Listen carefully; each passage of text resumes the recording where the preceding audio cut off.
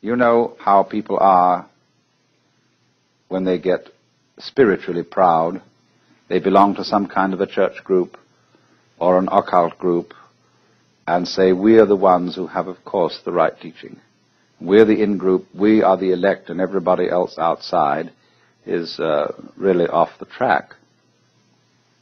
But then comes along someone who one-ups them by saying, well, in our circles we're very tolerant, and we accept all religions and all ways as leading to the one.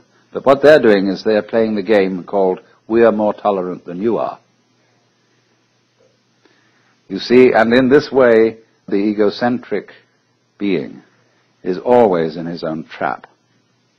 So Buddha saw that all his yoga exercises and ascetic disciplines had just been ways of trying to get himself out of the trap in order to save his own skin, in order to find peace for himself. And he realized that that is an impossible thing to do because the motivation ruins the project. He found out then, you see, that there was no trap to get out of except himself. Trap and trapped are one. And when you understand that, there isn't any trap left. I'm going to explain that, of course, more carefully. So, as a result of this experience, he formulated what he calls the Dharma.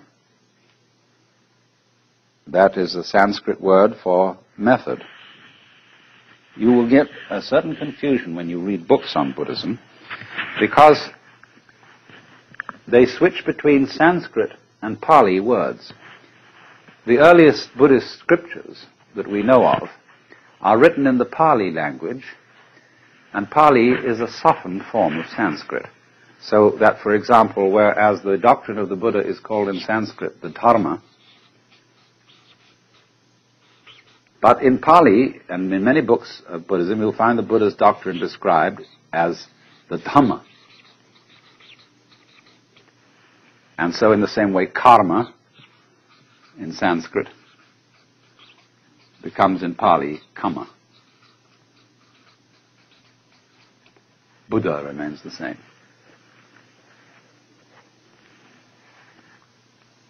The Dharma, then, is the method. Now, the method of Buddhism, and this is absolutely important to remember, is dialectic. That is to say, it doesn't teach a doctrine. You cannot find anywhere what Buddhism teaches, as you can find out what Christianity or Judaism or Islam teaches. Because all Buddhism is a discourse. And what most people suppose to be its teachings are only the opening stages of the dialogue.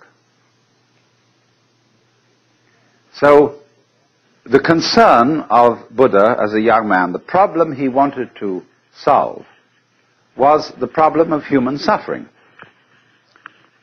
And so, he formulated his teaching in a very easy way to remember.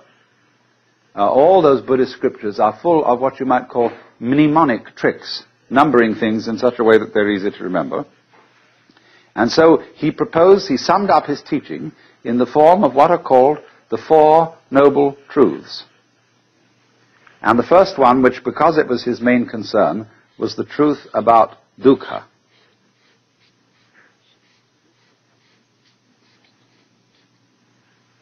Dukkha, suffering. The next thing that comes up, the second of the Noble Truths, is about the cause of suffering. And this in Sanskrit is called Trishna.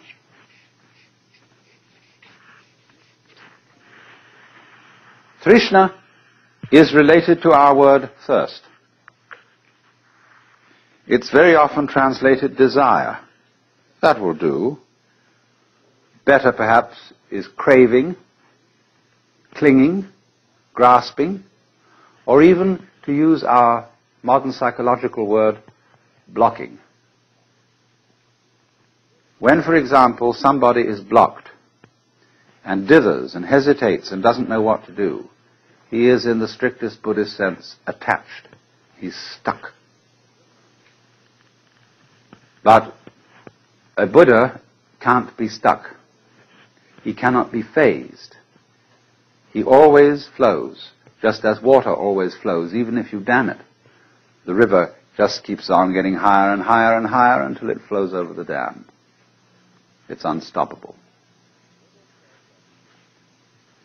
Now, Buddha said then, dukkha comes from Trishna.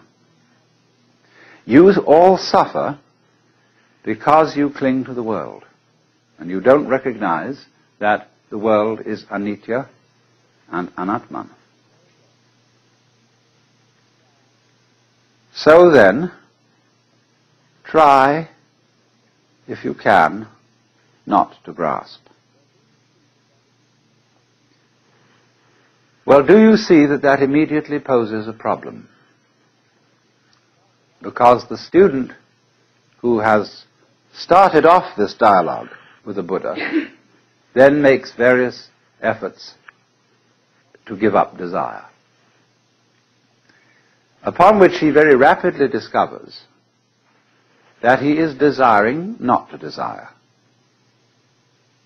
And he takes that back to the teacher, who says, well, well, well.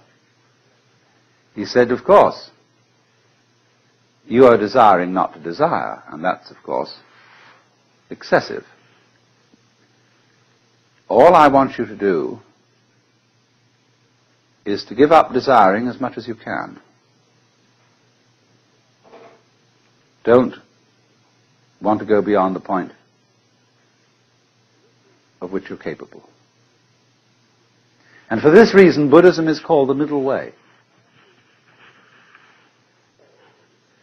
Not only is it the middle way between the extremes of ascetic discipline and pleasure-seeking, but it's also the middle way in a very subtle sense. Yes, don't desire to give up more desire than you can. And if you find that a problem, don't desire to be successful in giving up more desire than you can. You see what's happening? At every time he's returned to the middle way, he is moved out of an extreme situation. We now come to the most complicated of all. Number 4, marga. Marga in Sanskrit means path. And the Buddha taught an 8-fold path for the realization of nirvana. This always reminds me of a story about Dr. Suzuki, who is a very, very great Buddhist scholar. And many years ago, he was giving a fundamental lecture on Buddhism at the University of Hawaii. And he'd been going through these 4 truths, and he said, fourth noble truth is called a noble 8-fold path. First step of noble 8-fold path called shoken. Shoken, Japanese, mean right view. All of Buddhism fundamentally is right view, right way of viewing this world. Second step of Noble Eightfold Path is, I forget second step, you look it up in the book.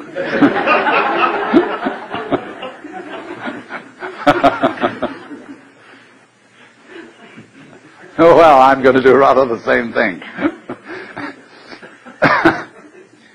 What is important is this. The Eightfold Path has really got 3 divisions in it. The first are concerned with understanding. The second division is concerned with conduct.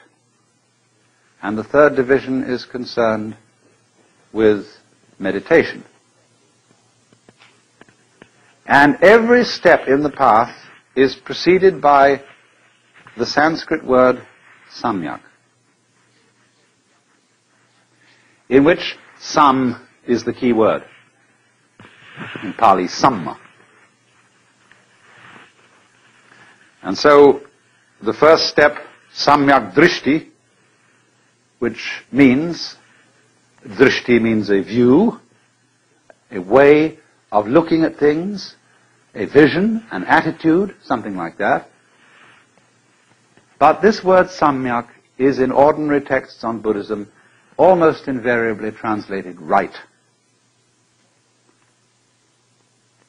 This is a very bad translation. It does, of course, the word is used in certain contexts in Sanskrit to mean right, correct. But it has other and wider meanings. Sam means, like our word some, which is derived from it, complete, total, all-embracing. It also has the meaning of middle weighed, representing, as it were, the fulcrum, the center, the point of balance in a totality. Middle weighed way of looking at things. Middle weighed way of understanding the Dharma. Middle weighed way of speech, of conduct, of livelihood, and so on.